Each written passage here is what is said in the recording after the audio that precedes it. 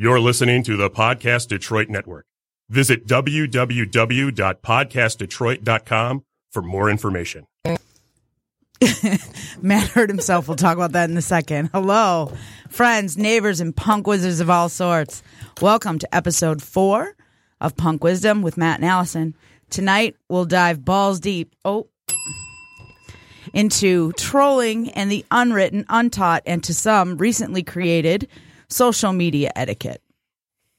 Not to say that there is no need for the occasional digi-wedgie.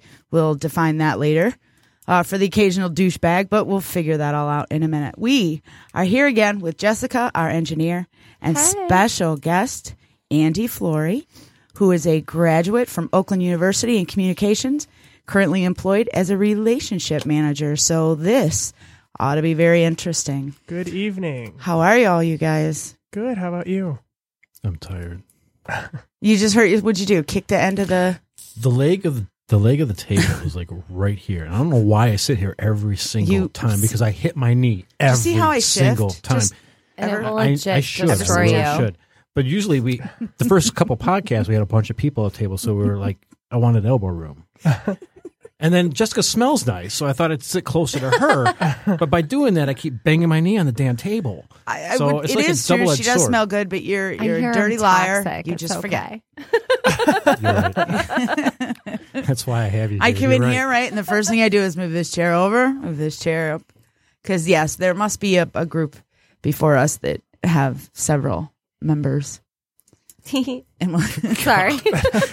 Wow, twice in the first 5 minutes. This is seriously. I'm like a 13-year-old. One for the record books tonight. So, Andy. Yes. Tell us a little bit about you. Well, let's see. So, like you said, I went to Oakland University. I am now in grad school at Walsh College. I work for an insurance company, so it's nothing what I went to school for, but I went to school for communication, and I'm happy to be here talking about, what are we talking about tonight? Trolls? Trolls, yeah. The whole internet. Now, see, for as much as I thought, the whole subject was unnecessary and unneeded, the more I hear people that are just dumb, and I read what they write, and I so there's got to be the occasional person that says, okay, windbag, shove it, but we got to figure out where it all belongs. We got to figure out kind of, do we feel that society knows there is an etiquette issue, and do all of us, there's 4 of us here, so tonight we can give our individual on the answers on whether or not you scroll by things that disappoint you, things that you disagree with, things that are downright ludicrous. Do you just keep scrolling like a good guy, or do you stop and go, okay, wait a minute? So we'll get to that too. But I think we should hit a little bit too the whole how social media itself is kind of developing our kids today. Because I want to touch base into that a little bit too, just because we were seeing a real shift in socially when it comes to our younger kids, when it comes to those young millennials and on down. So, but anyway. Well, they will be interesting to talk about, because how many couples sit at the end of their long work day, right? Go home, sit on opposite ends of the couch, and spend time on their own individual cell phones or tablets, or me and Facebook. I mean, I'm like all over. And I have to admit, I'm getting a little. I realize life and society is making me a little bit more ADHD than I already was, because now to sit and just give full attention to a television show or a movie, it's almost impossible, right? You got to kind of hear what's going on while you're scrolling through your phone. The TV's the background, so I can play on Facebook. And that sucks, because there's some shows that I really used to enjoy, and now I look up and I'm like, oh, what happened? And I've told the podcast many, many times my whole social issues with me not being able to communicate to people very well. So social media for me is, I wouldn't necessarily say a godsend, but it makes things easier for me to communicate to people, because I can actually put some thought into my words before I actually say them. And you have the ability to backspace. there's that. Like I said last time, you'll find all my posts are edited, every single one. Nope, mine too. But it's usually because of like the Oxford comma or something editorial-wise. Mine is usually a rant at first where I'm pissing everyone off. I'm like, no, that's not good. I got to change that. Or you go to put in like dick and it like changes it to like pick. Like you wind up. Like, I didn't mean that. Right? No, and then you're like mad. Yeah, no, I meant you're actually a dick. You're not a pick. It's crazy. It's crazy. So here we are. Personally, all right, you know what? This is what I'm going to do. I'm going to scroll through. I'm going to see how many. Okay, let's see. I'm going to mention a couple personal names of mine because this is my personal feed. So I have my friend who I love, Arizona. She's all good. It's personal, something light. And then somebody shared something else. Tim Hortons. Okay, so that's a good one. Yum. The high school band is posting something good. So, First Martini. So there's that. So there's a couple. It's like 6 or 7, which is weird that somebody is not complaining about something else or throwing off some opinion that just makes everything blow up. So I'm getting lucky today. I'm getting lucky right now in the scope of my 10 recent things have definitely calmed down in the past, I would say, year. I mean, given the whole current administration and how everything kind of blew up in social media when that whole campaign was going on and so on, it was next to impossible to scroll through your Facebook without seeing some biased opinion somewhere. And usually not in a very friendly way. I think things have calmed down some. It was funny, since we're talking about social media, I thought this was the funniest post ever. I didn't comment on it, and I wanted to so badly, but it's one of those moments where you kind of bite your tongue about it.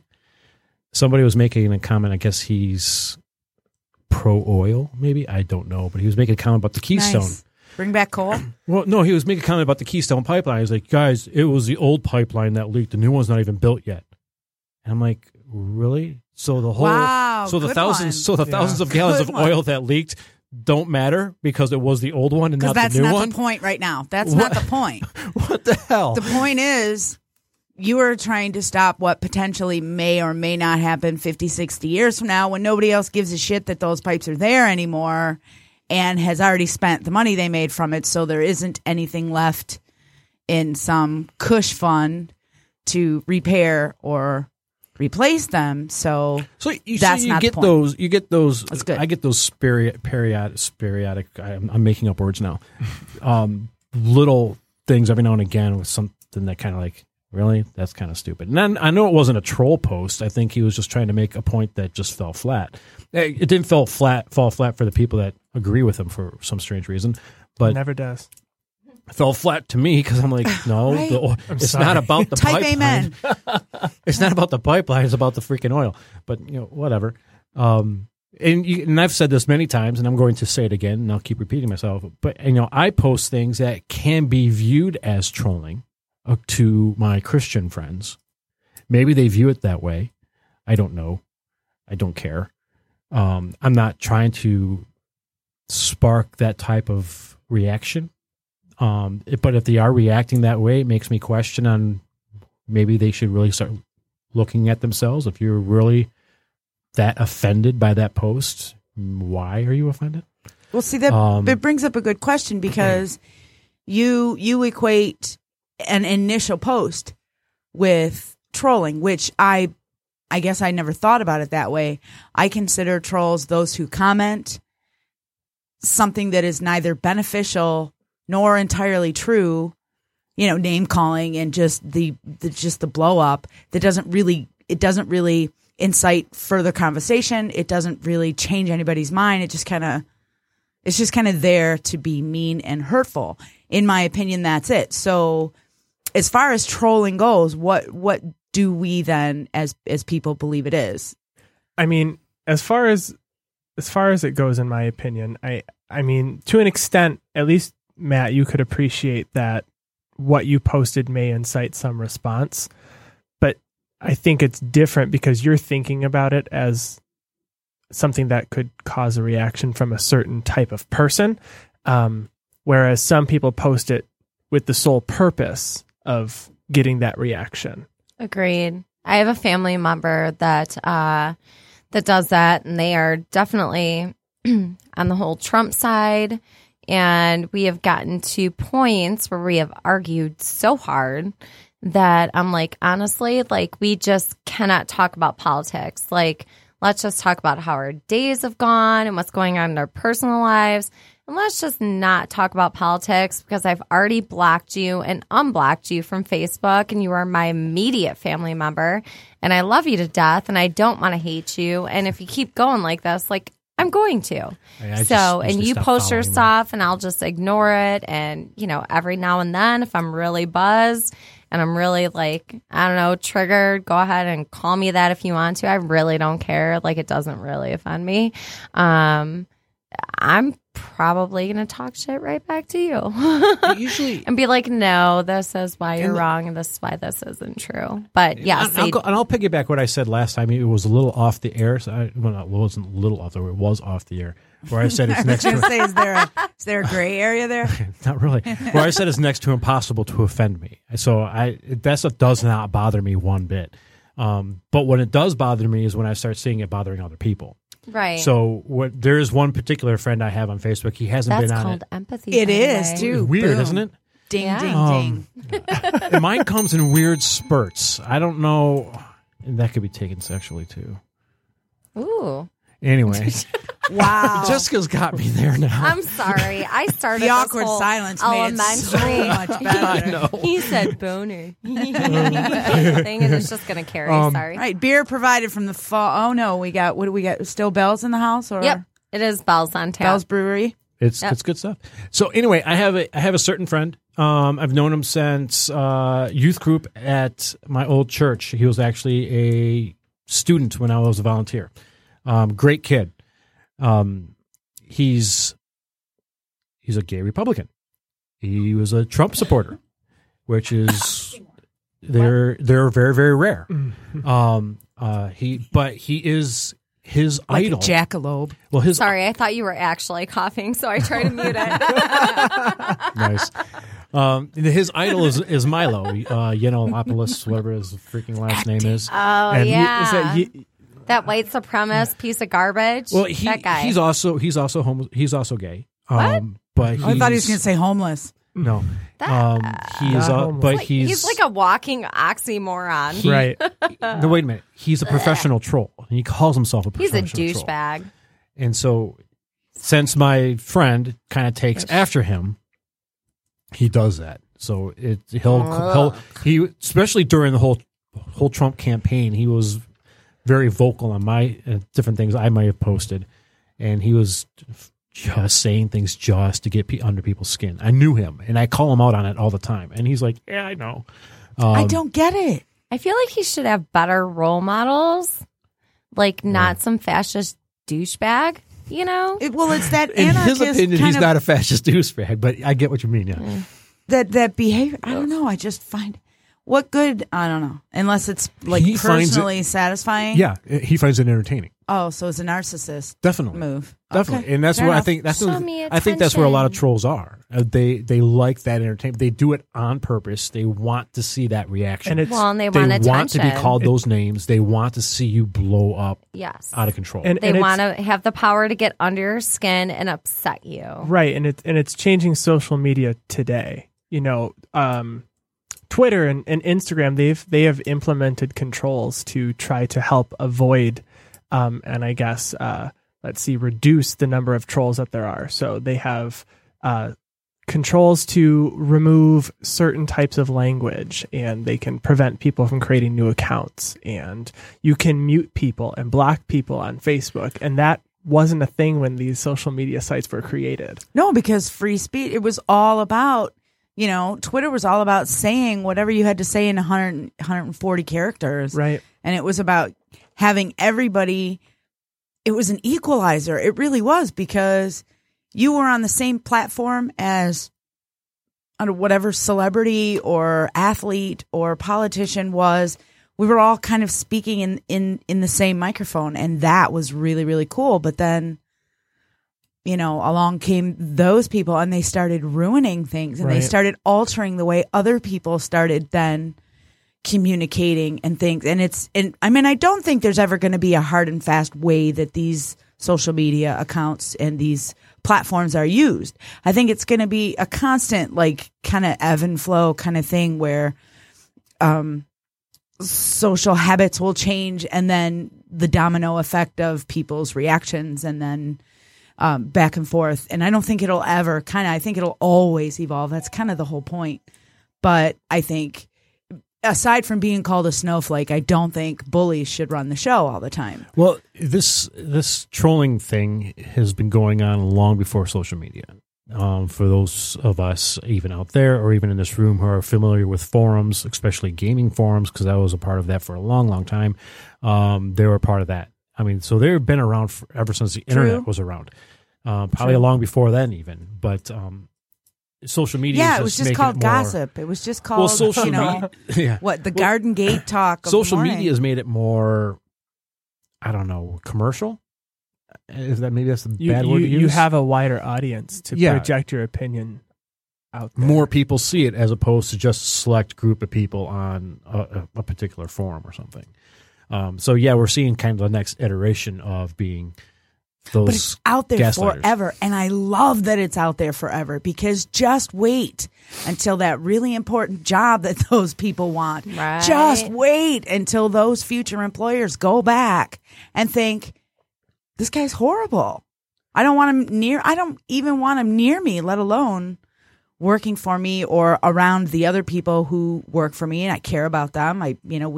They all want a cohesive family, right? We already because when the team works, right, then we just got a new addition to our employee handbook. Sorry for 2017.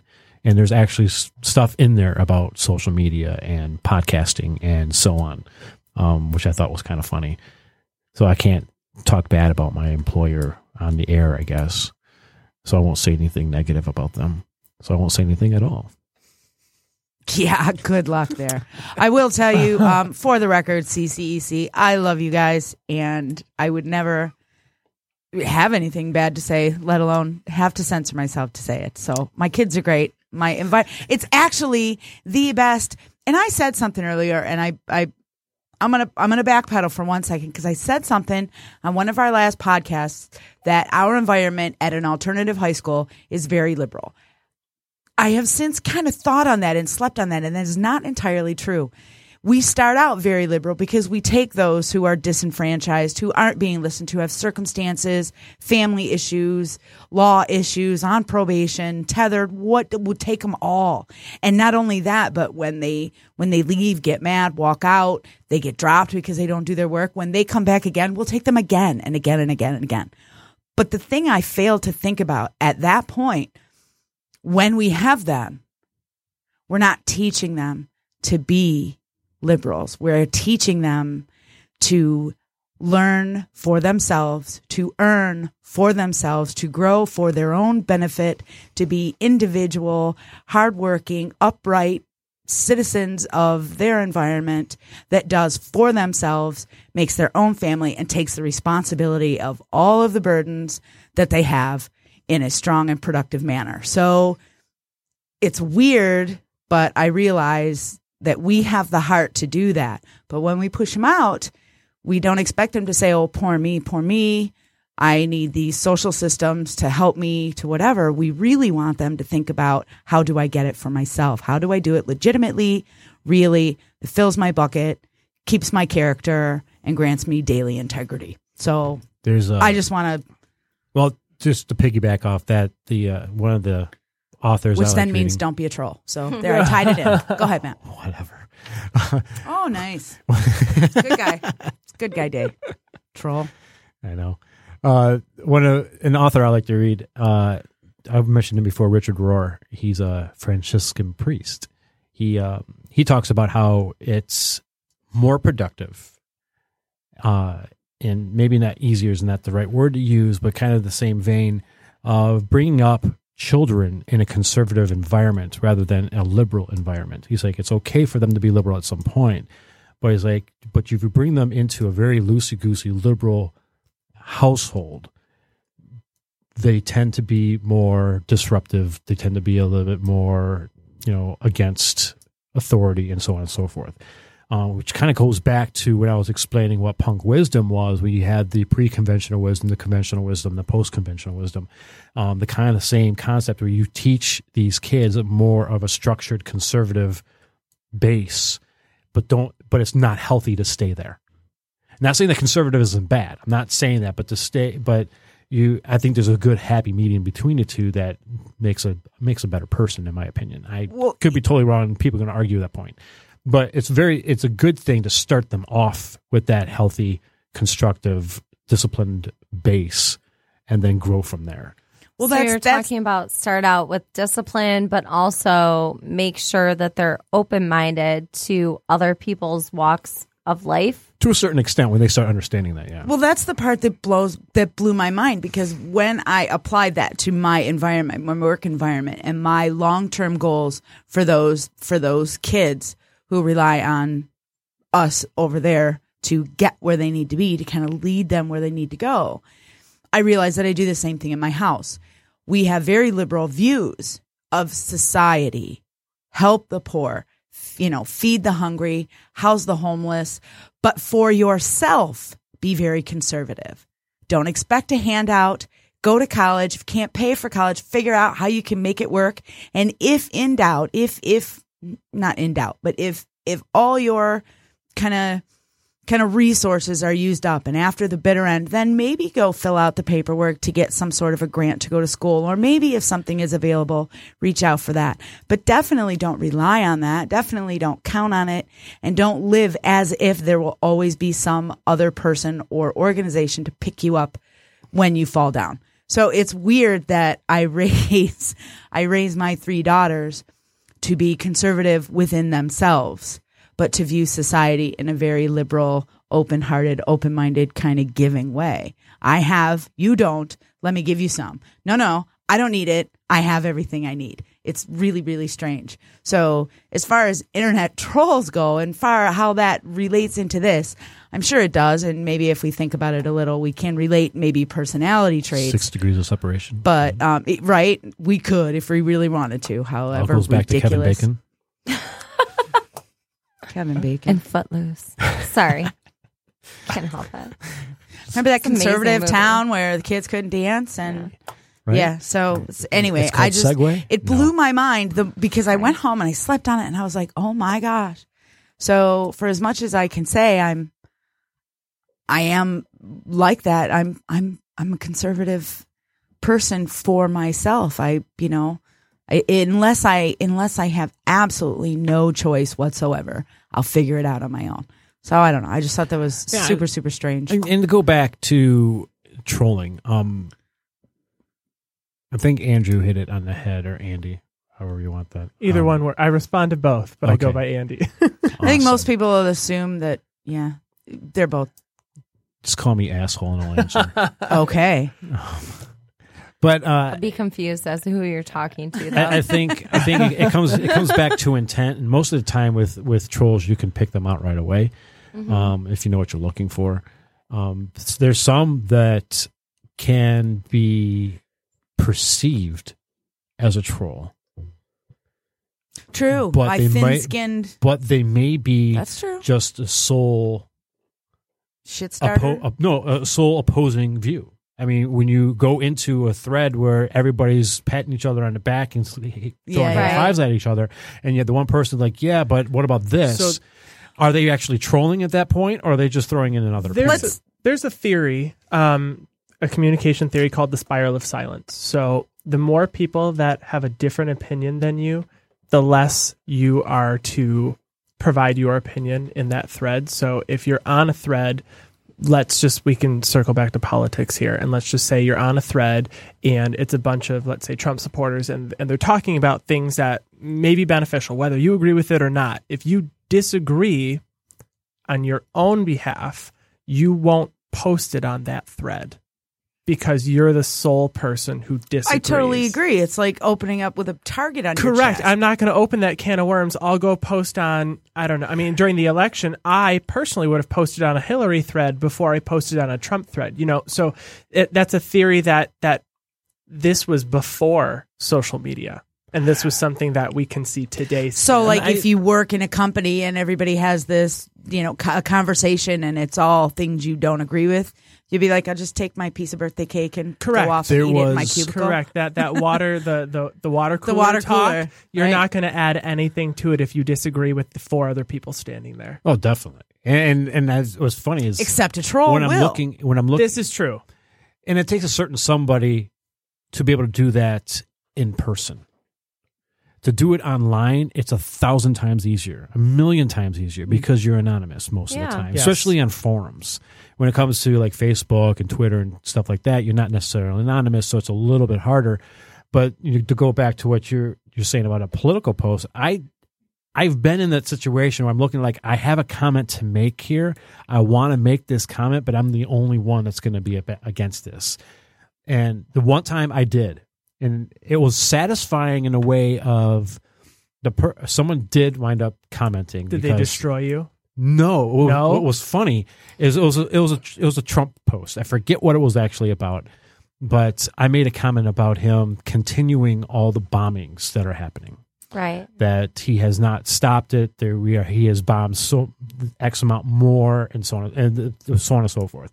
And this person comes back at me, automatically assuming I was an Obama supporter. And that's what a lot of Republicans will do. They automatically assume that you're a Hillary supporter. If you're a Trump supporter, if they can slap his name on it, they can. And so right away they're like, they thought I was an Obama supporter. I wasn't. So she comes at me. Not at all. She came at me with, but this, and this. And I'm like, yeah. And Obama bombed so many people in his last year of office. He bombed this many countries, this many times, killing this many people. So, and I just started laying it all out. And she's like, oh. And that was the last of the conversation. Nobody else commented on it, just because I actually had my research and I knew what I was talking about. That is so rare, though. Right. And you know what? When that happens, you won. Well, yeah, because they automatically thought that I was an Obama supporter, and they thought they were going to nail me to the wall by bringing him up. And I never brought him up in my post until I responded to her comment. But I was like, no, Obama wasn't a dirty man too by dropping all these bombs. He's the one that started the assassinations with drones and so on. So no, he's not out of this, And then the idiots that president before him was doing the same damn stuff, actually worse, a war criminal of George Bush. And we can even go before him, and it's over and over and over again. So no, it's not a party issue. But anyway. I totally get that, though, because there's been times I'm looking at them, and just today with that stupid Keystone Pipeline post, did I talk about this on the air? I shared that on Facebook earlier today, so I'm informed today. I'm not sure if I told that story on the air about the Keystone Pipeline thing. Did I share that one on the air?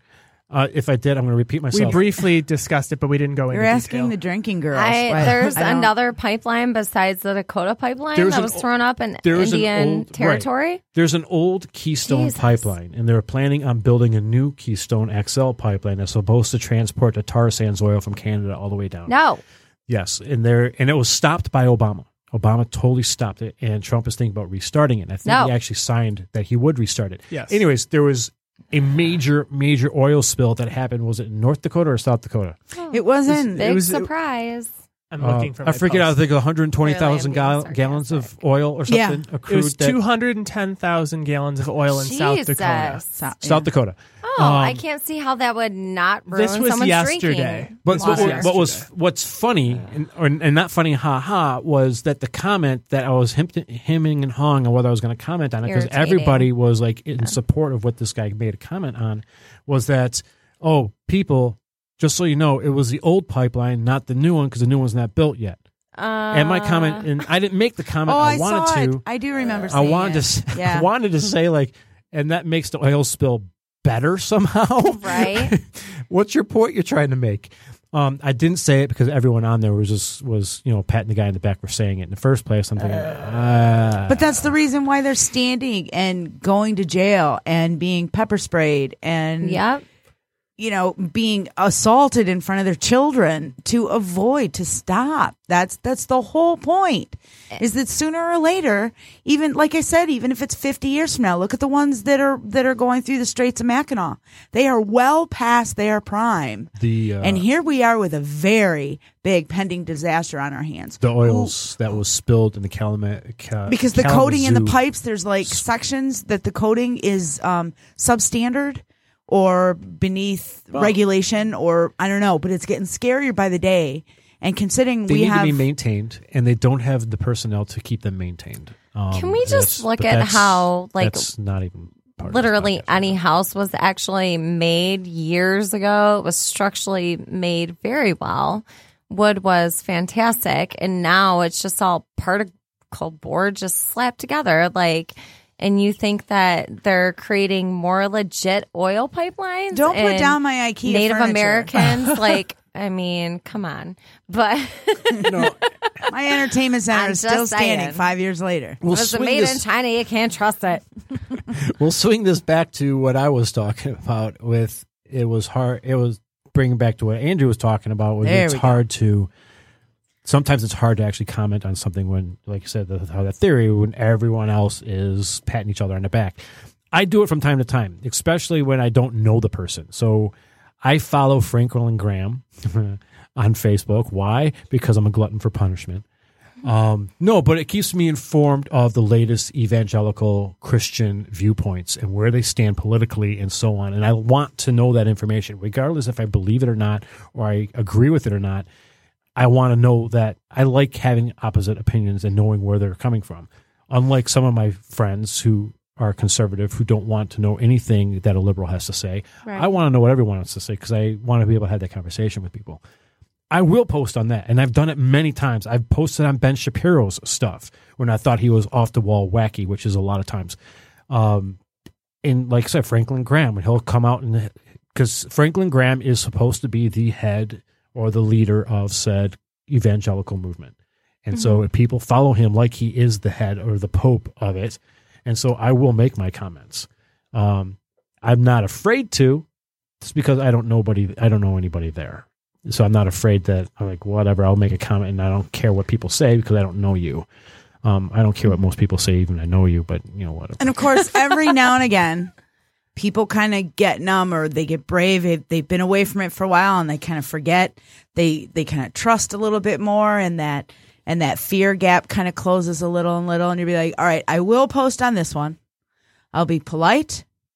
I won't call anybody names. I will cite my source that's not Wikipedia. And because this is important. And I would like to further a conversation. I would like to open up that other. And when you do it properly, or when the key people are involved, which you never know until it's too late, you might get some interesting input. You might get somebody say, well, then what about this? And then you can move on. But almost certainly you end up smacking your own head saying, Jesus, why do I even bother? Because people are like, calling you names, you stupid idiot. And just, I want to ring the bell a little bit more, but maybe later. So I read an article today through Time Magazine's website. Reads. Yeah, I can read, right? And what you were just talking about was what psychologists call the online, they call it the online disinhibition effect. So it basically says factors like anonymity, invisibility, a lack of authority, and not communicating in person basically strip away all of the norms of communication that we grew up with, because nobody's holding you accountable right then. Right. And you can say what you want and come back in 20 minutes, and then you can think about your answer and not have to respond right away, which is what most people have the issue with in real life is, I don't have an answer for you now, but if I thought about it for 20 minutes, I'll have a really, really good one. They can do that every single time. That's good. Although I do think that if I did pass that water cooler and say it was corporal punishment on children, I would stop. There are certain subjects that would make me stop, because now I have an obligation, instead of just wanting to get my opinion out there, an obligation to at least plant a seed for future change in these people because they don't believe in corporal punishment for your children. There's a couple who just adopted 2 kids, beat them, killed one. What? And it was all in the name of the Bible, and it was spare the rod, spoil the child, and it was all so Send them twisted to me. I and have so weird. much aggression. It was out on them. just absolutely unbelievable. That's one of those things where I thought there is nothing I could say to those supporters that would plant any seed at all. So I continued to scroll through. But water cooler is where tone, where facial expressions, body language, all that stuff can be used. So when I say, well, wait a minute, though, what happens when, and then I proceed with my point. That soft, the soft voice, the confused look, the whole open arms, like, wait,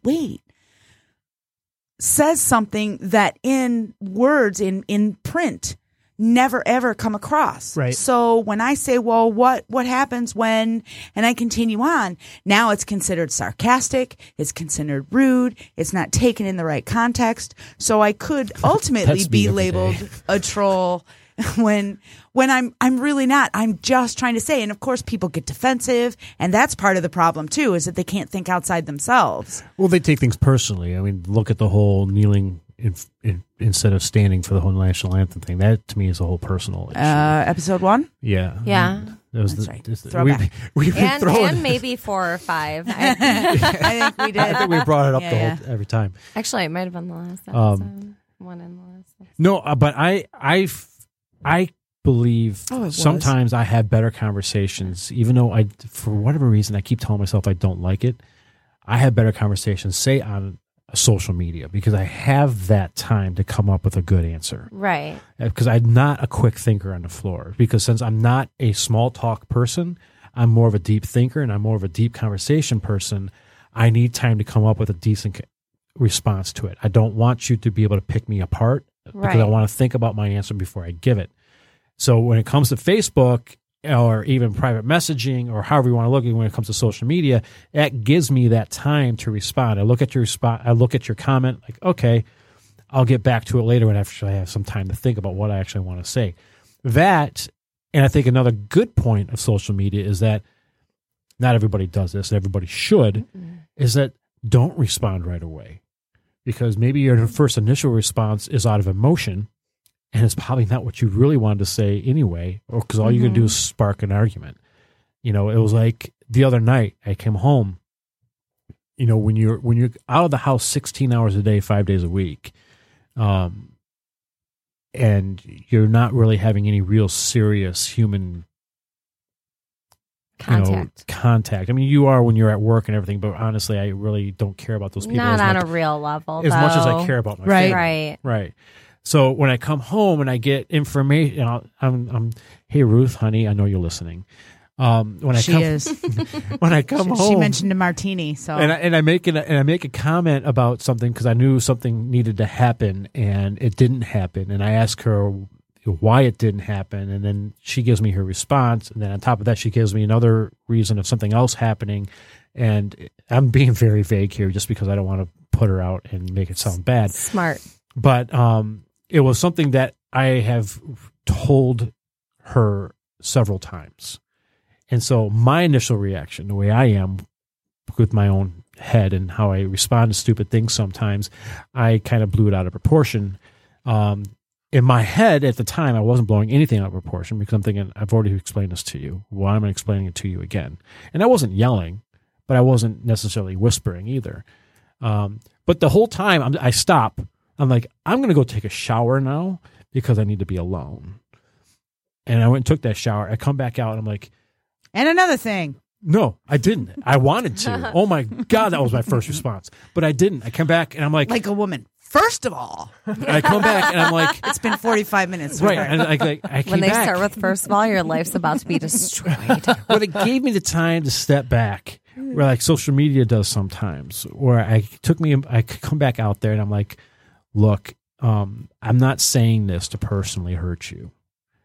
I'm explaining this because this is how my mind processes things. Right. I go, but when I see you sitting there on a couch looking like a puppy dog backed into a corner like I'm about to beat it, I realize I'm stepping on your toes. I realize that it's not coming out the way it should be coming out. And I apologize for that, because that's not a cool thing. And I don't want you taking it that way, even though I know you take it personally, and you shouldn't take it personally, because you should know me. I'm an asshole, and I don't mean it personally.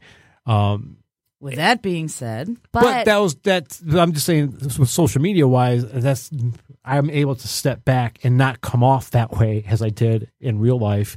I come off that way, and that's why I don't have very many friends. in your defense, I will say one thing. At least you took a beat between you and your wife arguing to go take a shower and calm down and let cooler heads prevail to come out and actually apologize, because most people don't do that. If they're on a rant and they're angry, they will keep running with it. So I will say congratulations to you, because that is something that is very hard for me to do. I won't say that I don't. Once I'm hot, like, you might just want to leave, because I may chase your ass out the house. I won't say that I've never done that with a bat, right? But or whatever is easily accessible. I mean, you guys have been here in this podcast long enough to know that I don't have a filter, and so I usually say things that just pop into my head. But again, that's why I'm saying. Kudos to you, because that's not easy to do, even if you do have a filter, to go and say, no, I'm going to go take a shower, I'm going to take a beat, I'm going to calm down, and we're going to come back to this. Okay, that's something that is very conscious that most people can't do, and especially not on social media. And it didn't end there. Especially not. I thank you. It never really does, but at least you took a beat. When we were done, I was like, I'm going to go to bed now, and I'm going to do some reading, because originally I was going to sit down on the couch with her and maybe watch a little bit of TV or something, but I knew I needed to be alone, right? So I could just let everything just go. I'm like, because I wasn't mad at her, just like I wasn't mad at anger. My daughter. I was mad at my own self, because I can't control my head sometimes. So I know I needed that time, and now that she knows of my diagnoses and so on, she knows that me taking that time is a vital thing. And and what sucks is that for both of you, actually, I don't see her very often. Now that I'm going to school full time, I'm gone 16 hours a day, 5 days a week. So I see her only on the weekends practically, or a couple minutes every night. So tensions are going to go high sometimes. Is that why she just messaged me a huge happy face? Probably. I'm sorry. No, Punk Wisdom does accept opposing viewpoints. Ruth, you are very welcome to send a text. She'll be here email. At the next podcast. Oh, yay! She will be here next week. I can't wait to meet her. Yes, and while we're at it, to meet Ruth.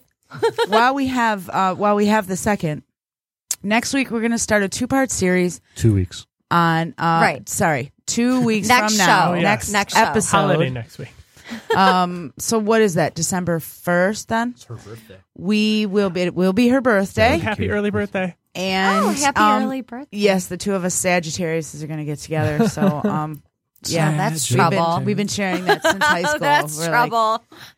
But anyway, we'll be doing a 2-part series on mental health. One regarding society, hospitals, adults in general. And the other one we're going to try and have an educator or two here to talk about the mental health system in our public schools, the 504 program, and lack thereof, individual IEPs. Right. Well, it's funny. I have a PhD friend of mine who was very happy to keep her son in public school until they could not handle the 504, the IEPs. They just could not handle. And so now he is a student at UD Jesuit. So it does happen. I see it happen more than once. I have a son who had gone through that, and all the meetings in the world could not result in that final piece of paper. He's got a great life, so he's kind of figured it out on his own and fixed it his own way. But it was a struggle when I was a mother. So certainly try and catch us for those. We will have email addresses, Twitter addresses, phone numbers, and all kinds of different ways you can troll us between now and then. In a nice way. To get your side. All right, we'll find you and cut you. Or tell us it doesn't even exist. Punk Wisdom Family so we can destroy you four times over. Either way, whatever you got to do to sleep at night. Yeah. So anyway, that's whole social media. So I like social media in that way of it gives me time to think out my answer before I actually answer. That is a good part of it. I will say I was guilty during the whole campaign season of posting things that I didn't research first. I think pretty much everybody was. In all honesty, I hate saying that I got caught up in that. I did get caught up in that, and I hate myself for getting caught up in that. Well, this was one of the first campaigns that was so involved in social media. Divisive. I mean, seriously, seriously, like the Red Sea, we just went. It was like brand new territory. And yes, it's never been seen like this before. There was nothing so offensive actually posted by a candidate or a president on social media Or the fact that a lot of this was just presented online in general. Most of the opinions from some of these candidates, they weren't presented in written media or through a press release. A lot of these were just tweets or just messages on Twitter. Right. Yep, I totally agree with that. But they were all very offensive. And in all honesty, I wouldn't say that it brought out the worst in people. I would say that it showed a light onto garbage people that we didn't realize were garbage people until this election. And it kind of gave them the balls to come out and show that they were racist. Right. It brought the closet racists out of the closet. It really did. Because they didn't feel like they had to be quiet anymore. Now it was like freedom. They felt like honestly, they had a soundboard to what's work really, from. really crazy, and maybe crazy is the wrong word, and I know it's the wrong word, is that a lot of them still don't view themselves as being racist at all. And maybe they don't understand what that word is. I don't know.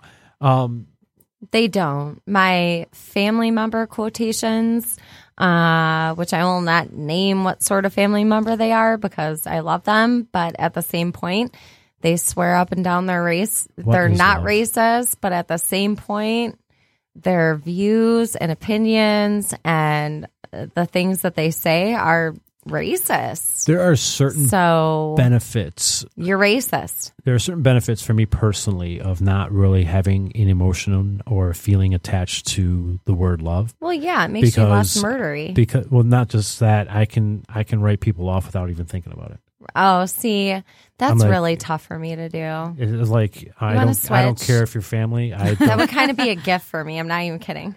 No, but there's a lot more negative than there is positive. I mean, but it's like when it comes to family members and they want to be dicks, it's so easy to be like, all right, see ya, bye, and I won't even think twice about it. For them, obviously, they're like, wait a minute, and not right away, maybe, but so in a way that helps me in those type of situations, right? And it helps me, and I think it helps me in general when it comes to Facebook stuff. Even trolling does not bother me at all. I mean, because I'm looking, I was like, even if they do mean it personally, I'm like, whatever, dude. In the past, I think it did, but I'm to a point now where I'm like, whatever. I don't know. I think people. I don't think people use it as a tool anymore. Was it ever used as a tool? I think so. I think some people use it as a tool. Maybe I think if anything, if I ever use it, and I do use it from time to time, trolling that is, I will use it as a tool. I want people to, I want to get that response. I want to I'm going to throw this in there. I want to know how you're going to respond to this, but I'm not just going to throw it in and leave it. Yeah. Where some people will. Real trolls will throw their comment in and just walk away and watch it all explode. You're like, I will argue to the death with you. And I will show you every 500 ways that you're wrong. I did that. I'll throw it in. I want to find out what the response is, and then I will deal with it accordingly. Right. With a lot of my posts, though, I even said most of my posts are geared towards trying to get those people who live in their bubble to step out of their bubble for a moment. And I'm not going to pinpoint exactly who those people are, not personally, but as a group, because I bash this group way too often. But I know exactly what their response is before they even respond to it. And I don't even think they even know that maybe it doesn't even dawn on them that when I post this off, I know who on my Facebook, what friends will respond to a post I post. I know what they're going to say before they even type it out. And what's funny, because then I have all that time to come up with a response because I already know what they're going to say. And it's not because I'm arrogant or I'm a dick. It's because I lived that life. I was that conservative, so on and so forth, Christian, Republican, NRI gay guy. I was 100% on board. I was full bore, flaming Christian dude. I had all those arguments you're throwing at me today, everyone. I used to use those same arguments, all of them. So there's nothing new under the sun when it comes to me. So I don't view my posts as being trolling because I know what I'm going to get, and I'm bringing it out because I want them to see these things. And that was one thing I was really trying to explain to one certain individual that I talked about off air, and I'm not going to say who it is, where I'm like, I need you. We'll call them Bob, the name for everybody you don't want to name. I go, since you are sorry, Bob. Since you are a certain somebody in my life, I care enough to know or to Dave, want you're okay, you. Though. Right. Oh. I care enough to want you to see yourself. I need you to see yourself. There's an article I've been dying to post on Facebook, and I haven't done it yet.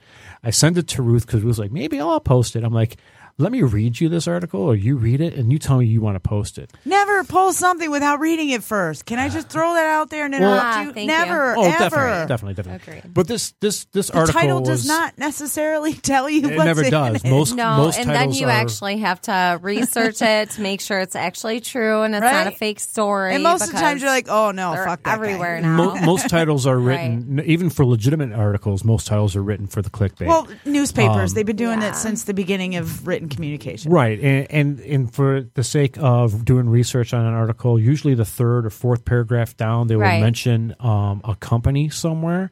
And normally that company is the company that's financing that sponsored it. Yeah, that sponsored that article. That's something to look for when you're reading it. Just, okay, so continue. So anyway, there's a certain article I've been wanting to post because it reflects my views on the current state of evangelical Christianity and how political it is and how it's been taken over with the whole political, so on and so forth. And it's something that I've been saying for a very long time.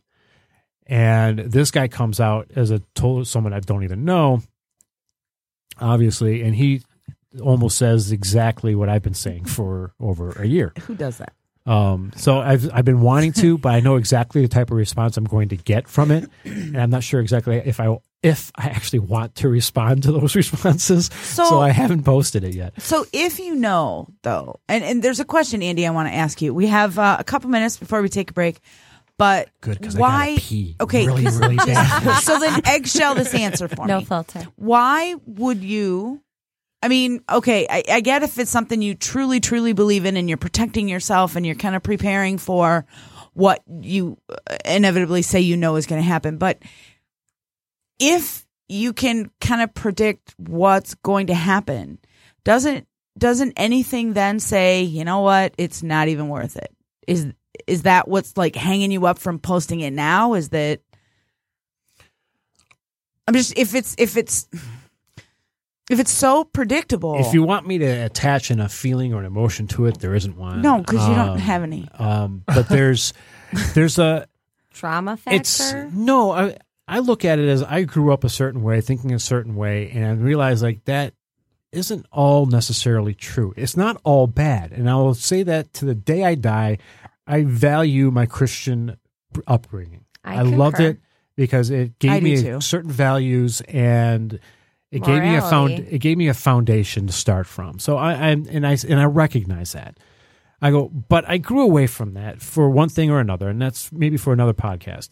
But I see that I want people to see sometimes what I'm seeing, because as I look at a certain group and they're acting a certain way and they're saying it's in the name of love, let's say, and I look at it as like, but what you're doing is not.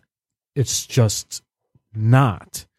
As much as you say it is, it's not. And I want you to see why it's not. And since you're not, and so I will post things that are from other Christians or other Baptists or other evangelicals that actually recognize it and see it for what it is and they'll write about it. So that's why I do write these things. I'm thinking, because I want you to see it. Because some of my really close friends, people that one friend in particular that I've known since I was in elementary school, I love the guy dearly. And I just want him to see it. I'm like, we could have such better conversations that we're having now than having right now if you saw this. And I'm not trying to change your mind. No, I understand that because you're trying to open their mind. There's a difference, and I get that. I care about you because I've known you for so long, and I know you can be, in my opinion, I know you can be a better person in this area. So and they don't see it that way, really, honestly. So, well, it kind of closes out my point because my point is that people post things for the greater good, for the good of mankind, for educational purposes. Here, just look at this other side, and just, if you can be open-minded, if you can be real and honest with yourself and the people around you, then it would induce dialogue. It would induce communication, and we can, even if we agreed to disagree, there would be an open door, mutual respect, and a mutual trust that certainly we could use a little bit more of. But what I wanted to ask you, Andy, before while Matt's playing around, what? Nothing. Oh. I was showing him a text message from my wife. Leaned up, so I thought you were going to be like, oh, it's a meme where listen to me, right? Kermit's drinking tea, saying, okay, so I want to know.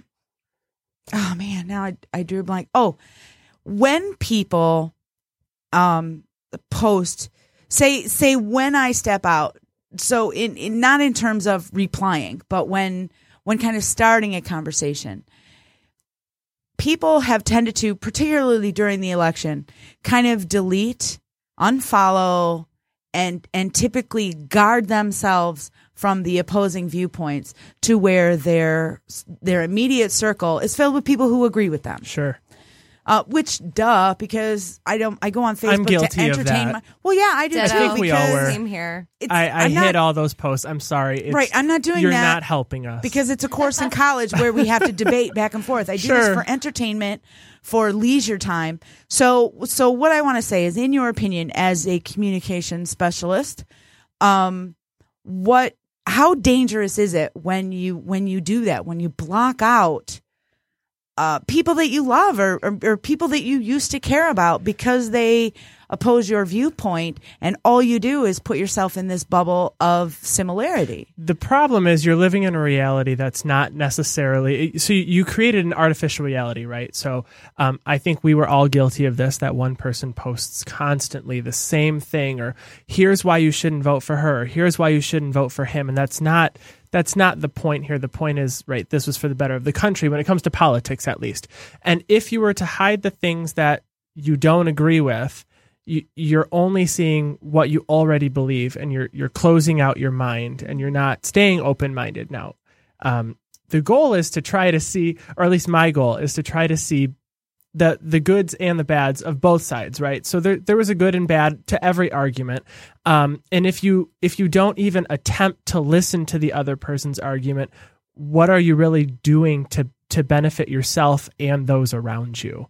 I think that I would do that because, well, first off, it's annoying sometimes seeing the same person post 100 things and then the same 8 people comment on them. And then if someone tries to voice their opposing opinion, you see them get shot down, and you say, get the digi-wedgie what the hell is that? I don't know. Digital wedgie. That'll be after the break, because we only got like a minute or so. But yeah, and we rule break. So if it's 8:02, I still have to pee. Oh yeah, right. All right. And in closing, I just think that's it's not good. You probably should read your friends and your relatives' opposing opinions. Read some articles that are outside of your comfort zone. People don't agree with everything, but that's what makes us a society today, a democracy. And we want no matter what anybody says, right? And we want to give everybody a chance to voice their opinion, whether we agree with it or not. But if you want to not read it, then scroll on by. Okay, so Andy has said in no uncertain terms that if you want to go online for your own personal entertainment, Facebook and Twitter is not the place to go. So do that too. I'm just giving you crap. But yes, accept those things that aren't. Keep the people who love you, unless they're just outright mean and they call you names all the time. So we're going to take a break real quick. I have no idea what we have lined up, but maybe I'll mention it when we come back. Yes. And yeah, it's a surprise. So let's let Matt go pee. All right. See you in a minute. Thanks. Welcome back, everybody. Matt's bladder is empty, and you have just heard, in order, I believe, the Zots, a local Detroit band. There are a few members that I know personally as a musician, worked with them. Bronze Mambas as well. David Bronze is another friend of mine. He's also been on Podcast Detroit a time or two. And then the last couple were from the Errors, another local band. So here you go, our friends from abroad, out of state, out of town. You get a little bit of what we get to have all the time. So again, we are here with Andy Flory, a relationship manager, our friend Matt with the Dead Heart, and Jessica, our engineer. Of course, yours truly, the Bleeding Heart. So we make actually, seriously, it can't even be any more ironic. It's funny when people call me a Bleeding Heart liberal too. I bet you laugh literally out loud, point and bend over while you're holding your belly. You're like, what heart? Actually, you would bend backwards, kind of like the Felix the Cat thing, where he had his belly and he would. That's probably you, Bleeding. Yeah, Snowflake. Right? See, even Andy thinks that's hilarious, and he knows you. So, yes. Yeah, so we get it. We used to work together. So he saw the darker side of me. Sure. That's the part I like. It's the best. Right? Uh-huh. Okay. So, we're coming back, and what we touched on earlier in the first half is something that we wanted to kind of reserve the second half for, whether it be intentional or not. Well, we'll go back to the bullying and stuff too, but I want to get into a little bit of something before that. But go ahead and finish your little intro, and we'll jump into it. Do you mind? Go for it. I like interrupting people, especially you. And I know I can rebut any way I want because I can't offend you. So my full throttle humor is always, I never have to worry about it or be afraid. It to me. So I really appreciate that. I got nothing for you now. Just wait. So yeah, we're going to talk a little bit about our kids and how the younger generation is being completely thrown into unknown territory by being raised with social media, Snapchat. That is one I have not gotten world. Into yet. Instagram. You know what? I own accounts. I have accounts. But to be honest with you, finding the time. It's hard. I don't want to tell my story. You got to take photos all the time. And I know my food looks really good, but I kind of just want to eat it. I kind of just want to. Thank you. Thank you. I take pictures of mine in a restaurant because it's very rare that I actually go out. We're so busy. Yeah. I don't get a chance to get out to a restaurant. It's always takeaway or drive through or whatever. So I usually tease Ruth with a very, very racist comment and call her a Japanese tourist because she takes her camera everywhere and takes pictures of everything. It drives me insane. Well, I think tourist would work. I just, as an FYI. But I'm a racist. You. I shouldn't laugh. No, I got nothing. I got nothing. He just shut me down completely because, yeah. Nice. And Good Jess job. is just keeping quiet. I'm just giggling over here because I'm like, I mean, bi or not, but to those people, you're desensitizing us to who are you? No, but Ruth is one of those that will take a picture of her food all the time. And because it looks great. No one wants to see that on Facebook. But it does actually, look good. They do, because when they post a pretty picture from a restaurant, I'm like, that looks delicious. What restaurant is that? Because I would eat the shit out of that. Artists always include chefs, musicians, because chefs, when they plate that stuff, it's literally an art. It's perfection. And yes, it is art. All right, be a little empathetic for the chef, fine, man. Right? Okay. Sure. That is dishwasher, another story, but the chef should get some props. So before the intro is actually over, you mentioned you wanted to jump into something before we start talking about our kids and how they're raised on all this crap. Is that? There you go. Oh, what a look. God. Wow, my phone is on the charger, and I really, really wanted an image of that.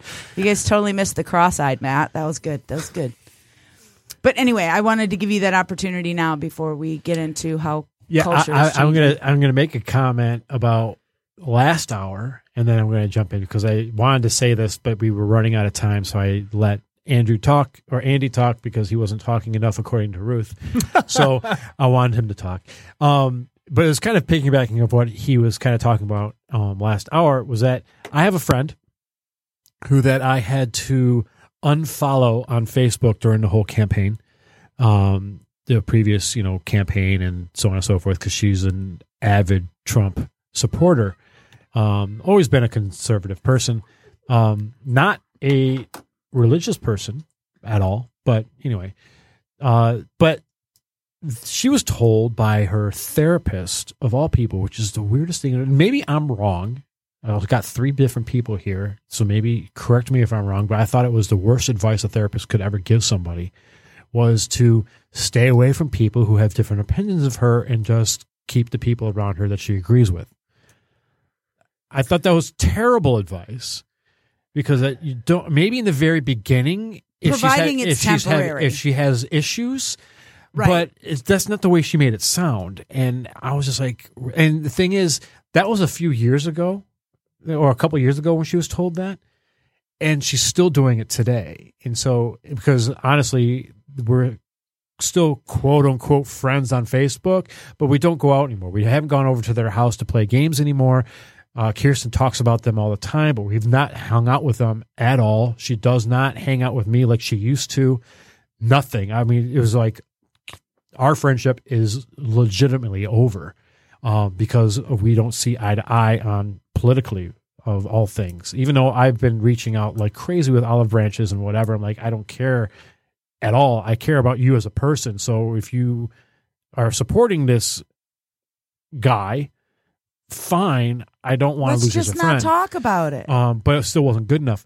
So it's just funny that so they have the problem with you disagreeing with their opinion. Yeah. Oh well, there's nothing you can. Unfortunately, there's nothing you can do about that. Right. No, I mean, and you're trying to open up to them, and it was their advice from their therapist to cut me off. See. Okay, I misunderstood. I thought you were talking and she's about cut other Ruth people and, off. Okay, and I'm just like, I mean, fine. I mean, honestly, because since I don't have that heart, I mean, I'm like, okay, whatever. What I would do, a last ditch effort, what I would do is send a heartfelt letter. Even if you have to put it in the mail. And I think the U.S. Postal Service is about to undergo a new growth, because when you really want to get a message across, when you really want to show a potential employer that you want a job, you're going to start seeing letters written again. You're going to start seeing birthday cards, because that's the only way now to escape all this noise, all the fakeness of, oh, happy birthday, friend, because it takes zero effort. Yeah. So write a letter, put it in the post, make the mailman take it over there, and just say, here's my last ditch effort. And what if you tried this one time? I love you. We love your family. You loved our family, and we can just not talk about these certain things and try and start again. If that still doesn't work for you, then I will respect your wishes. I don't think it's too far if you care enough about them, the one last ditch effort. But I really think putting something in the mail would make more difference than just I totally the email or the Facebook message. But you know me, I don't give a shit. I mean, for your daughter's sake. Right. Well, Ruth still hangs out with her from time to time. This sounds really, really weird. Am I sounding odd or sounding okay? Mm-mm. No, you're good. Nope. Okay, cool. Normal as usual. Maybe I'm just That's weird. how you sound. Awesome. My recorded voice sounds so odd. Everybody's does, because you know what? You can't actually hear your true voice until you actually hear it recorded, and then you hear it and you're like, what the It took me 5 years to be able to watch a downfall. It happened to me for ever. 5 years. And I always told the drummer, right? He's like, well, which ones do you want to put up on YouTube? I said, honey, I'll totally trust you with that. Just whatever one I sound best in. Yeah. Okay. So anyway, that one. That was my comment for last hour. What I wanted to talk about is I I'm going to self-promote for a real quick second. I wrote a book. I published a book a few months back. You did. You did. Hang on. Can I do this? Yeah, go ahead. It is called The Malevolent Witch, and it is a very, very, very good book. Andy, do you own it? I don't yet, but I have to buy it on Amazon, right? Is it Amazon? You can buy a Kindle version of it. I can buy the Kindle version. Yes, you can. I, however, got a nice clean copy. But if you buy the physical copy, I can actually sign it. That's right. Okay, I got it signed by the author. And my company, Mad Splatter Graphics and Web, which kind of has a hand in some of the financial responsibilities for Punk Wisdom, did the bookmarks and helped him with his the Eastern market. That was a really fun day to go down there with your wife and help promote you and your author friends in their book endeavors. But tell us a little bit about the book, first of all. Can you give us 30 seconds? Main character. God, I have to, really? I hate talking. You do now. I hate talking about myself. No, it's not yourself. Main character of the book. It's fiction. She's a girl. It's totally a fiction book. There you go. There you go. I like strong female characters. She is too. Yeah, there's two main characters, male and female. The sequel I'm writing right now is also going to have a spin-off of two other characters. One actually in the first book. The other character is going to be appearing in the second book, and they're going to have an adventure of their own, totally LGBTQT. The third book would be that third spin-off one. Uh-huh. Or should I put the plus in there too? I don't care. It's totally that friendly. It's not a brown stripe in the rainbow flag. That's all. That's all I'm saying. I don't ask for much. I don't understand the reference. Yep, that's a whole different. I don't even want to say movement, but whatever. Let's. All right. Anyway, that's what I thought of it. Social media coming 2019. Woo! It's a post-apocalyptic Earth with magic and dragons and so on and so forth. It's a lot of fun. Yes, but okay. Chapter 1, right? So chapter 1, the setting is in it's in a bar. Tavern, yep. A tavern. But it has this old West kind of feel, which I think is so unique to the storyline of it being mystical and fantastical and post-apocalyptic, to where it manages to mix so well you'd never think. And the more I read in, the more I was like, this is really working for me. So while I have been extremely busy, chapter 12, I've made extreme progress since the last time when I said it was 3. So I'm getting there. I'm getting there, and I really like to have the actual book. I love my Kindle library, but sometimes you got to have a book. So anyway, look for the book. Go find the book. M.R. Gross, which is so cool. Mr. Gross, I know, right here, live in person. And The Malevolent Witch. The subtitle? The Book of Cain, Volume 1. That's it. So check that out. So anyway, because you wrote this book. Yeah, Volume 2 is currently being written, and like I said, there's going to be a spinoff. A couple spinoffs, actually. But anyway, I got them all planned out. Long term. With school starting, it's hard to sit down and find time to write. But anyway, so you wanted to tie that. Part of my promotion period and marketing period, I was going around to some older employers and other people that I knew that I told that I was writing before, and I wasn't done at the time when I left my previous employment and so on. I ran into an old employer. I was actually working in sales for, I'd say, about 3 years, full commission sales, which means if I didn't sell anything, I didn't get money. I did that for about 3 years. I did not like it. What a motivator. But it taught me a lot. It taught me a lot about myself. It actually taught me to be able to talk to people better.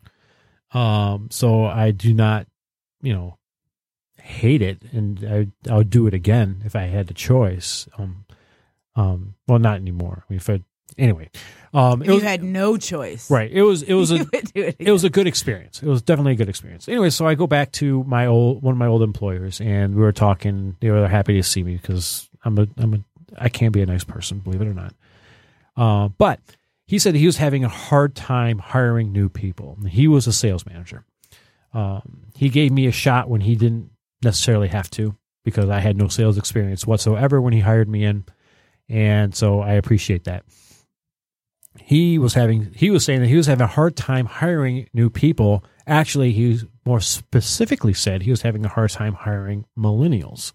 And he wasn't trying to be negative to them on purpose, meaning he wasn't trying to be malicious about it. He was just saying that the way social media is today and the way our culture is today, kids are more glued to their phones or their social media, whether it's Instagram, Snapchat, or Facebook, or Twitter, or whatever it is. They're so attached to it that they have lost, maybe lost is the wrong word, or maybe they just haven't developed that personal face-to-face communication skill or talent. And so when he's looking for new salespeople, he's not finding them in millennials because they don't know how to talk to people, because they're spending too much time with it digitally. And I never really thought about it. And seeing that this guy is a guy who's interviewing people all the time for these type of positions, I would think that he has some kind of knowledge in this, that so I'm looking at today is like, well, then how much social media is a good thing, but it's also, I guess, can be a bad thing. And how much are our kids on it? Are they on it too much?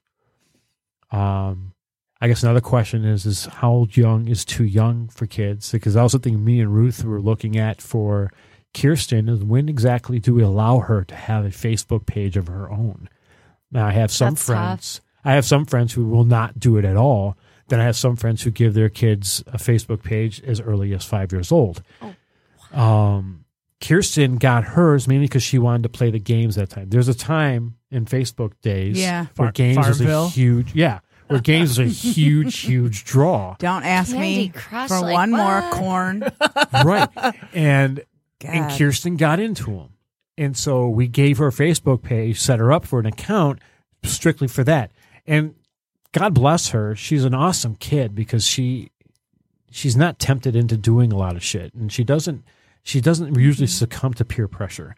And so she was only on Facebook for those games. She could care less about anything else. Good for her. And she would just play the games. Now, honestly, she's not very on it very much anymore. There's other social media stuff that she's more into. I'm not sure exactly what she's doing. I know she does a lot of FaceTime stuff too. Hello, Snapchat. Maybe she does Snapchat. I haven't really talked to her, so I probably should have talked to her actually before I did this podcast. I actually did some research, but you know me, I don't research anything. So, oh God, you're killing us before we even start. I research everything for whatever reason. I just didn't do this. I should have asked her. You're like, this is the one great thing to say in episode 4. Well, it's a good thing that you have a millennial sitting right here next to you. I know, right? I mean, so I guess I'll just start answering your questions then. So well, before you start, I will give you my opinion. I've talked every episode so far about how I have 3 teenagers at home. We have a 16-year-old junior in high school. Yeah, 3? And twins. God, I wish you guys were all here. I'm about to go across the table. Okay. And twins that are 13 years old, 8th graders about to turn into high schoolers next year. My junior is the drum major for her high school. How fairly old responsible. Does that make you feel?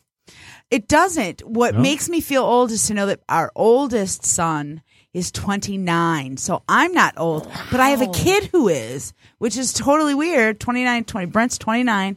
Gina's 26. Wow. Abigail's 16, and the twins are 13. So, and those 3 are still at home while the other 2 are leading thoughtful, productive lives on a daily basis. Does it make you want to buy a Ferrari? No, it doesn't. It does. The Challenger Hellcat. I do have one. You're like, Faith No More's midlife crisis is like, Faith No More's midlife crisis is like my theme song right now. Now, if I could just grab a new pair of UGG boots, I'd be really happy about that. I don't even want to talk about the skins. Here. Whatever. They don't hurt my back, and I wear them for like 5 years. Hey, you know what? Talk the shit you want to about us basic bitches, but we're comfortable and we're drinking a bunch of sugar that's delicious. That is true. Blow me. So as far as social media goes, you're hot. You're hot. I don't care what you wear. There you go. We totally are. So I wouldn't do this podcast with you. My flip flops are okay then. All right. Yes. As far as social media goes, what we decided at home, we thought would be a very comfortable, happy medium, and that was give them the access while they're still young enough to not switch passwords on us, to not try and hide us. hide themselves, lock us out, and get difficult with it. So they didn't care that we had their passwords, and it was up to us to go in there and monitor, and then teach them how to responsibly use it, how to responsibly respond, what to post, kind of when to post it, and obviously to read entire articles, do a little bit of research, check sources, and a little bit as they grew up, we got a little bit more in depth with it and a little bit more. Now they're just posting memes. They really don't give a good mother scratch what. And if you ever see Kirsten post anything on Facebook, it's recipes. But then, right. And so that's, she's 17 years old and she posts recipes of stuff. But even mine, they don't go into. Shit, send her to my house so she can cook. I mean, they'll occasionally we'll get Abigail, the 16-year-old. We'll get her posting something a little bit political. But she cares about the LGBTQ community, and she identifies, she has friends from high school. Public school is so much different now than it was when I grew up. It's so much more open. The whole transgender bathroom issue, they don't give a shit. Really? Wow. No, as far as now, there's always going to be those select few. And those are the people that will then turn to social media and be trolls and bully those kids and, follow them into their personal lives after school. But for the most part, most schools have GSAs, which are gay straight alliances. Mm-hmm. Most organizations, our Derby organization takes you regardless. If you want to be identified as a he or a she or a them and a they, we ask your pronoun. What's your preferred pronoun? They tell us. Awesome. That's what we use. Yes. Real quick, I don't want to interrupt, but I am interrupting because I know Andy wants to say something too, but I want to get this out, and I want to say awesome, congratulations, everything for Australia for finally voting for same-sex marriage. Absolutely. Oh, go Australia. Right now, you just got to get rid of those goddamn spiders. It was. Oh, I know. What was the percentage? It was overwhelming. I don't know what the percentage is, but it was like overwhelming. It was obviously the majority. It shouldn't be an issue anymore. And really, quite frankly, all we gay really people have every right to be as miserable as the rest. As every other straight person. I'm just saying. We are. Yes. Okay. August 12th, I married my husband. Yes. Thank you. Congratulations, babe. Hi, Heather. We're running on almost 11 years, 12 years. I don't know. It's been longer in my life with her than without her. So At I least don't even remember. A quarter of a lifetime. A quarter of my lifetime, for sure. Yeah. So. Congratulations. That says a lot. She's happy late anniversary. My best buddy. So Andy wanted to entertain me with his answers. Past? What date?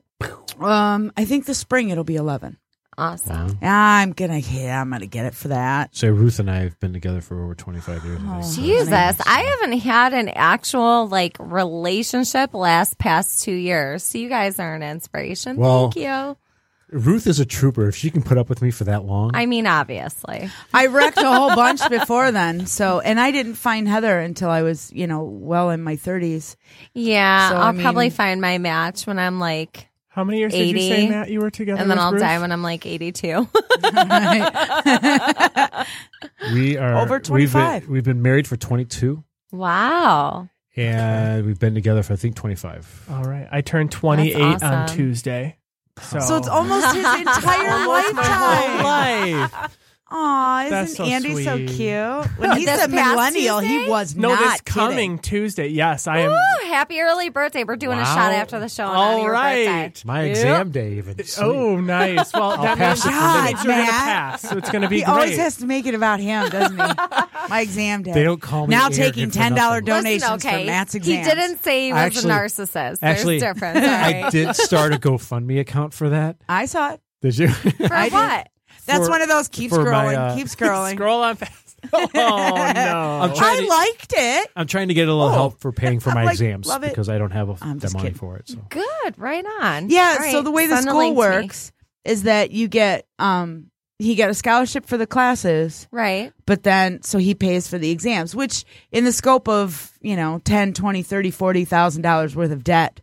For a college course, and makes even a huge difference. Is this for IT? At $15,000, you could go to a trade school and not actually get a degree anyway. So, for a couple $100 to take your exams is totally worth it. Especially if you have parents and families that are supportive and CAN drives. But anyway, so considering that that's how we work social media with our kids, we kind of taught them how to do it. We kind of dipped in a little bit, and then come to find out at the end of it, they don't even take it that seriously.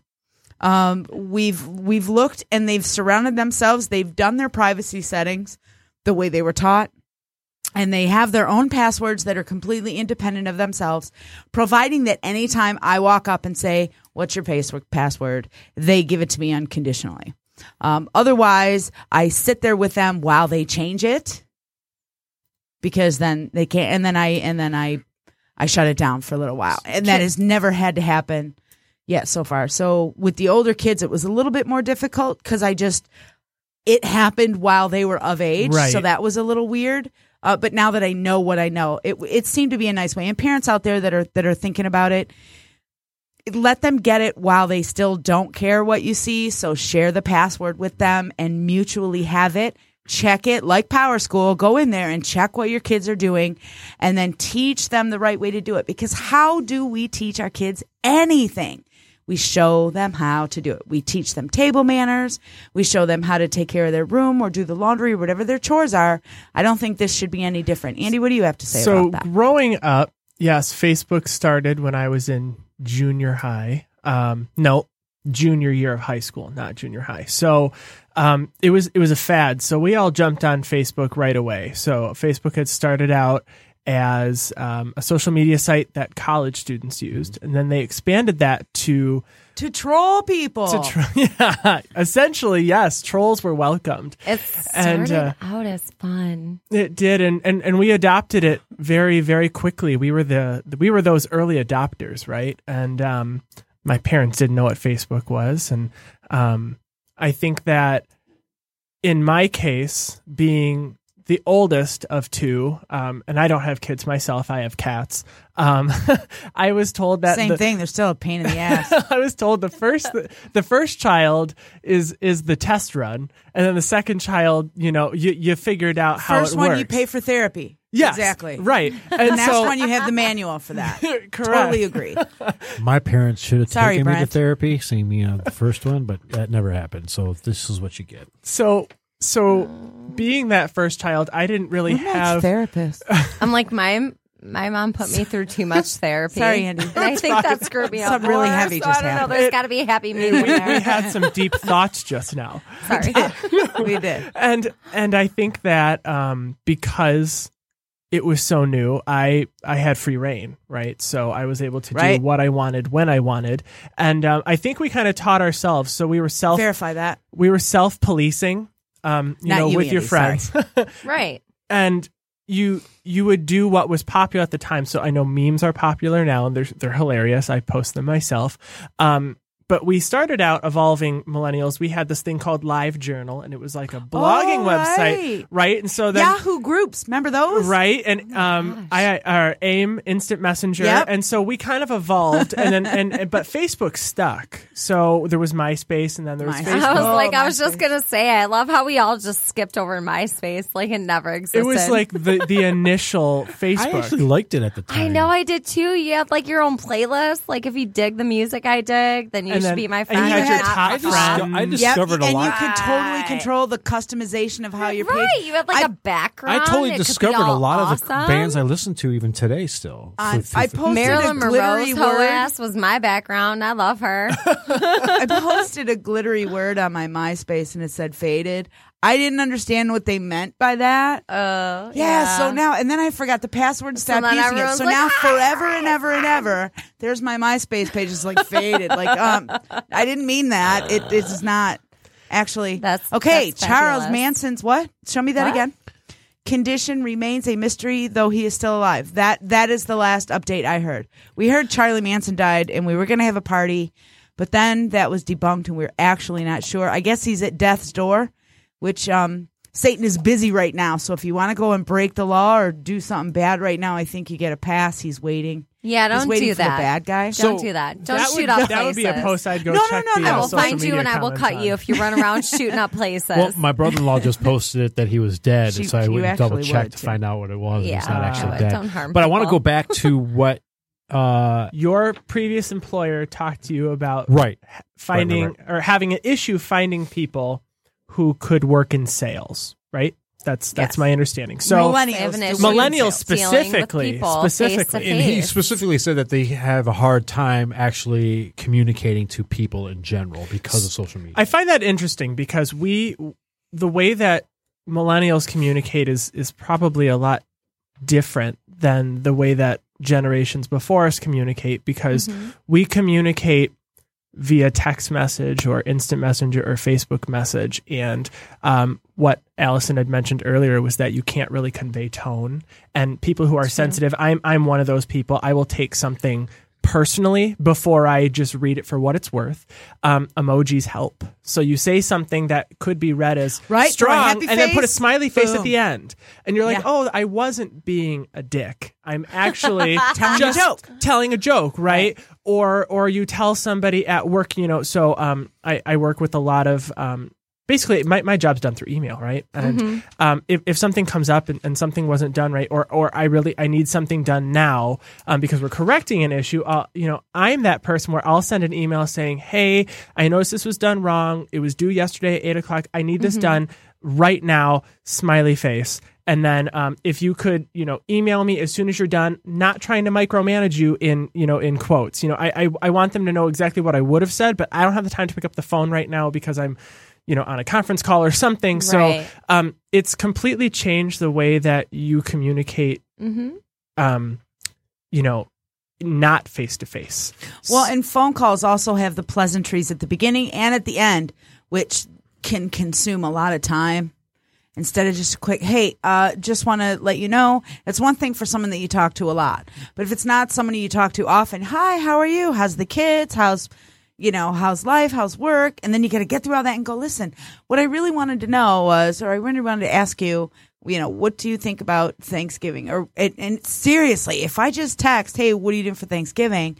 Nobody notices that I don't put all those pleasantries in the beginning and then all those, okay, so then we'll get together sometime later then and we'll figure it out when we can figure it out. Yeah, sure, no problem. And then the end gets long. So I totally get if you're crunched on time, I totally understand how millennials would not pick up the phone. Me, as an older adult with grown children, I pick up the phone because I want you to understand very clearly what I'm talking about.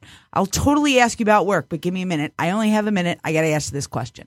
So I've counterbalanced kind of all that. And I find it interesting that your previous employer is having this issue finding millennials that can communicate, because it actually seems like we have a better understanding of how communication truly works. Now, if you can't put that into practice because you haven't taken courses to teach you how to speak, or perhaps you're young and you don't have experience interviewing, that's a real thing. I think that's people probably have a bigger issue. A lot of anxiety. But I can tell you that a lot of millennials, including me to an extent, have this feeling of, I'm not going to say entitlement, but we know what we may be worth because we went to school. We paid a lot of money for it, but we're not experts. And I think that's what we need to try to understand is just because I went to school for communication and I got this job where I have moved up over the last 6.5 years at the same company doesn't mean that I also should get the highest pay grade for that position. And perhaps your previous employer isn't looking for, I'm not saying they're not looking for the right folks, but perhaps they need to try a different avenue or perhaps medium. Yeah. Right, a different medium to try to find the sales folks that they're looking for. And I also think that refining the criteria required for the position is very important because jobs today are wanting more experience in the field for less money, but we don't have a way to get into the field I know this without getting that experience, without taking an unpaid internship, and I won't get into that because I think it's unconstitutional that you force somebody to work for free. That's called slavery. It's not okay. Detroit musicians, no pay to play. It's not okay. Not okay. And I think I'm very lucky to have gotten to mortgage servicing, which no one goes to school for. you just fall into it. You go to school for that? You don't. I don't actually think so. I think that's a liberal arts degree, isn't it? Yeah. and I fell into this role, knew nothing about insurance, worked my way up from the bottom. Right. I worked in data entry. I read insurance policies. I still don't own a home. I rent. So when I see someone else's homeowner's insurance, I'm like, I know what this means now because I'm a licensed insurance agent. But when I started working at this company, I was 21. I didn't even know what a mortgage really was. Right. And I think that working in sales, depending on how broad this position is, millennials might not have the experience they're looking for, or might be ready to go, but they need to be refined before they can move into that. And I'm trying to tie this into social media here because I think that what we've learned through social media actually helps us to communicate better, but perhaps they aren't communicating what they should be communicating to get a job. That could be. Well, but it's the personal. It's the personal things you can't learn by text message and the social media, the digital stuff. It's the eye contact. I don't want to take this It's too how far. the firm handshake works. Yeah. It's all of those things. If you don't have a speech class in college, you're really missing out. Right. They should teach you how to interview, how to shake a hand, Yes. how to look somebody in the eye, how to really sell what you believe, and teach you that if you don't believe in it, don't try and sell it. And I totally agree with you. And I don't want to take this too far away from social media, but that's exactly it. A requirement for me to graduate high school is I had to have a speech class.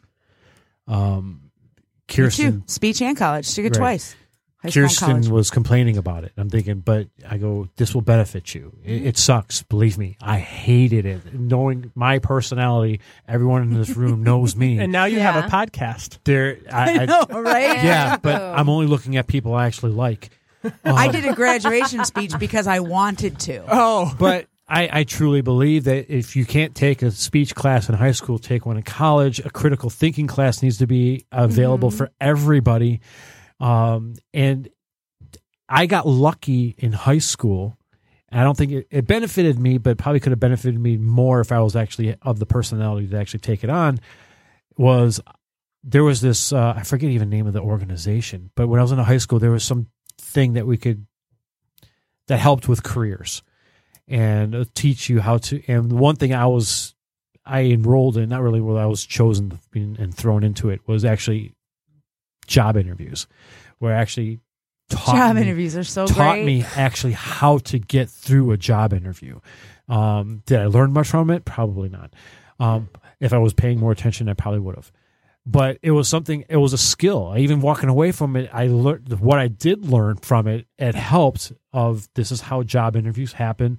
When I went to Specs Howard, they actually had part of one of their classes was sitting down doing a job interview. I won the glass. Oh, wow. I sucked at it. I did not get the job. I totally blew the whole thing, but at least it was there. And I don't know. Well, a crash course, you learn a lot from failure as well. So, definitely. Yeah. And I think that helps too. So then maybe then your former employer is just as Andy had suggested, either kind of casting his line out maybe in the wrong waters. Maybe he needs to try now. Definitely marketing in his department, the way he markets the job, the way he describes what he wants. And just so you know, I went back to school as an older adult to learn something else. Came out a graphic designer instead of a business major, and I found the same thing. For a grown woman in her, 30s, 40s, whatever, an unpaid internship is insulting. Yes. I don't even understand how they can say, hey, are you willing to do this? No, I have a house. I have a family. I have a car payment. Yeah. Who are you? And so to me, the idea was utterly absurd. And when the whole hashtag thing came around, how to confuse a millennial, I was on your side like nobody's business. The way they have it, they'll never own a house the way things are going. No. You expect them to work for free, You expect them to, like, say they come out of school for graphic design. You expect them to be a webmaster. Sorry, that's not a graphic designer. I know you guys all want to lump it up into one thing, but that's not how it works. You want a webmaster, hire a webmaster, but they won't know shit about Photoshop, hopefully, because they'll be too busy learning those things. So just saying out there that maybe his opinion was a little biased on how he's searching for the jobs, the kind of information he's got out there for the jobs. I definitely think that he was biased in one way or another. And why he gave me a shot. Andy's been a fantastic communicator. He's been looking us in the eye the entire time. Yeah. Hire Andy. Just pay him more than what he's making now. And I'm looking at the reason he probably needs a house. And I need a house. Mortgage. Fixed mortgage. Fixed. How many years? 15, and I'm 30? Thinking the reason don't do that whole balloon. Yeah, and I think the reason he hired me in the first place is that housing market crash. Because that adjustable rate really got predatory lending killed me. And knowing my issues with socially and fixed. I've adopted a child. Being autistic the way I am, I've learned over the last 40 years of my life actually how to communicate with people because I've studied people and studied communication as much as I possibly can. You do really well too. Yeah, you're really good at the eye contact. So knowing that, I think that's what kind of helped me get that particular job at that time, is that he knew that I could pull it off because it was something I actually studied that I didn't learn in school because I had to learn it socially. We're closing in on the last few minutes of the podcast. So let's gear this toward. I know. My gosh. I know Andy had a statistic. I forget what it was. If you want to use it, let's go back. Allison wants something to say. Andy has something to say. I always have something to say, so I'll just shut up because I don't. Well, let's circle back then to what we talked about. Thank you. Really, that makes me feel awesome. It should make you feel really great because I never meant to hit that button. I like hearing Jessica talk, but that's the one I wanted. I feel like if he had one of those punch toys, like he would just hold it across from you, and it would just be like just the right boxing in the face. glove to punch me in the face. Pow, right in the kiss. I know. That's what I like best about him. He hits me. So anyway, let's leave the floor for Andy and Allison, and you guys. #me too. Guys, take it away. Go ahead. Well, let's circle back real quick then. The last item that I had was an article from CNN that actually speaks to again, people feeling that they have been harassed online or people who troll others. And basically, the article talked about interviewees who were questioned about their opinions of what they see online and what they've experienced online. And basically, the respondents it was just over 4,000. Nearly 41% of them said that they had been harassed online at some point, whether it was personally or someone sarcastically said a joke or someone just disagreed with them, but it was negative as opposed to just providing a different viewpoint. But 18% of those respondees said that they were the victims of severe trolling, physical threats, stalking, sexual harassment. Those things aren't okay. The millennials, we agree, they're not okay. It's a special type of person that's out there that's doing this. Although it's becoming more common and easier to do because, again, the anonymity and the lack of authority or responsibility for yourself. It's so much easier when you're anonymous. And 60% of those respondents said that they saw others being harassed. And I know that we talked about it earlier, and sometimes it's like, let's just scroll past this. I can't get into this with this person. But I have seen where someone has been kind of in a spot where you're like, I think you need someone to help you. And I have responded in some instances, but in most cases, I let it be. And maybe that's not okay. And maybe that's something we talk about another time. But I'd like to pass it off to Allison. Do you have anything to talk about relating to those statistics? What do you see? I have taught my kids to surround themselves and set their privacy settings where they're not victims of that. I still find, because I have two at home that are in middle school, that middle school are literally the worst years of your life. And if you could just get through that little by little, it starts getting better and better and better. And it's ironic that we round out this show with something like that, because I really want to tag this into our mental health show that's going to be coming up in 2 weeks on December 1st. What kind of people and what do we think? Maybe we'll do some research between now and then as to how empty does one have to be? How how unsupported do they have to be mentally or uncared for as far as their mental health goes to become somebody who gets enjoyment and personal satisfaction from bringing everyone else down. Now, all elementary schools knows about the bucket filling theory. No matter what they call it, it's still the same theory. Surround yourself with people who fill it, and don't hang around people who, dip from it or poke holes in your bucket to empty what is your tank. We've talked about that before too.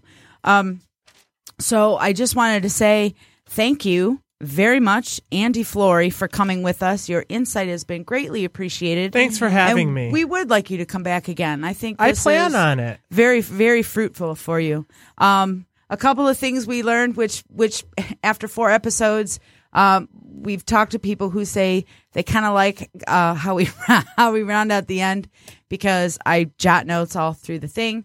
And so I do listen to you. I jot notes so that I don't forget what I want to say. We have learned tonight that emojis have a purpose. They do. I had what in the hell? This is a huge waste of time.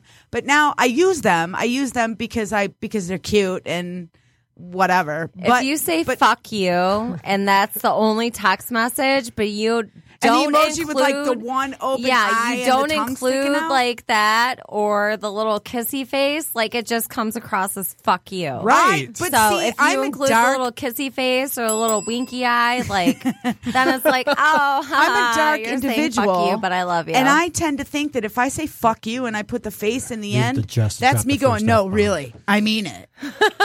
Because you just can't escape the sarcasm. Some people hide behind that. It's kind of insulting to me. I think it's a mask. Right. So I was unclear. But then again, right, I'm an optimistic pessimist is what I say to myself.